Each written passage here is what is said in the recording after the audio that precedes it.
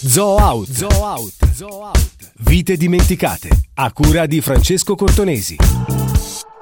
21 dicembre 2022.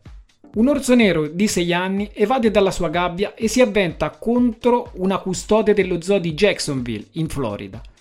Dopo averla morsa più volte, sembra intenzionato a lasciarla andare, ma alcuni addetti alla sicurezza lo colpiscono con numerosi oggetti mentre attendono rinforzi. Quando arrivano i guardiani armati, diventa subito chiaro che per l'orso Johnny è la fine. Imbracciano infatti un fucile Remington 860 che in teoria dovrebbe essere modificato per sparare un dardo anestetico, ma in realtà spara pallettoni. E nonostante Johnny si sia ormai allontanato dalla detta aggredita, lo raggiungono ed esplodono 4 colpi. Johnny viene ucciso all'istante. La morte di Johnny però non cade nel vuoto e anzi solleva una ancor più triste realtà. In seguito ad alcune investigazioni emerge infatti il suo tragico passato.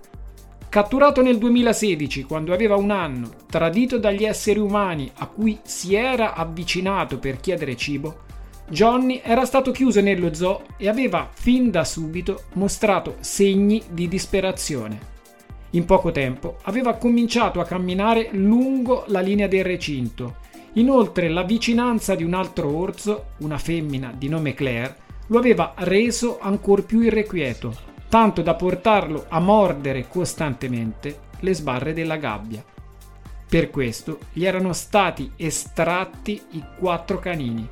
La sua ansia aveva raggiunto un livello tale che il personale dello zoo aveva deciso di somministrargli degli psicofarmaci.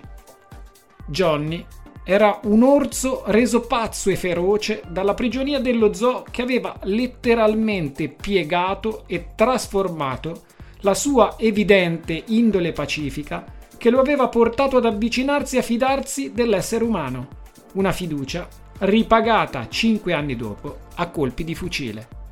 Di questa tragica storia resta una magra consolazione. Lo zoo di Jacksonville ha ricevuto una pioggia di critiche per il suo operato.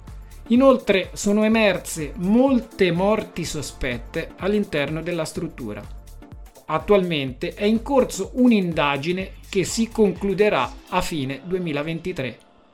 Nel frattempo, molti sono i giornali che hanno sollevato lo scandalo degli animali selvatici confidenti che troppo facilmente vengono rinchiusi negli zoo con la scusa di essere portati in salvo.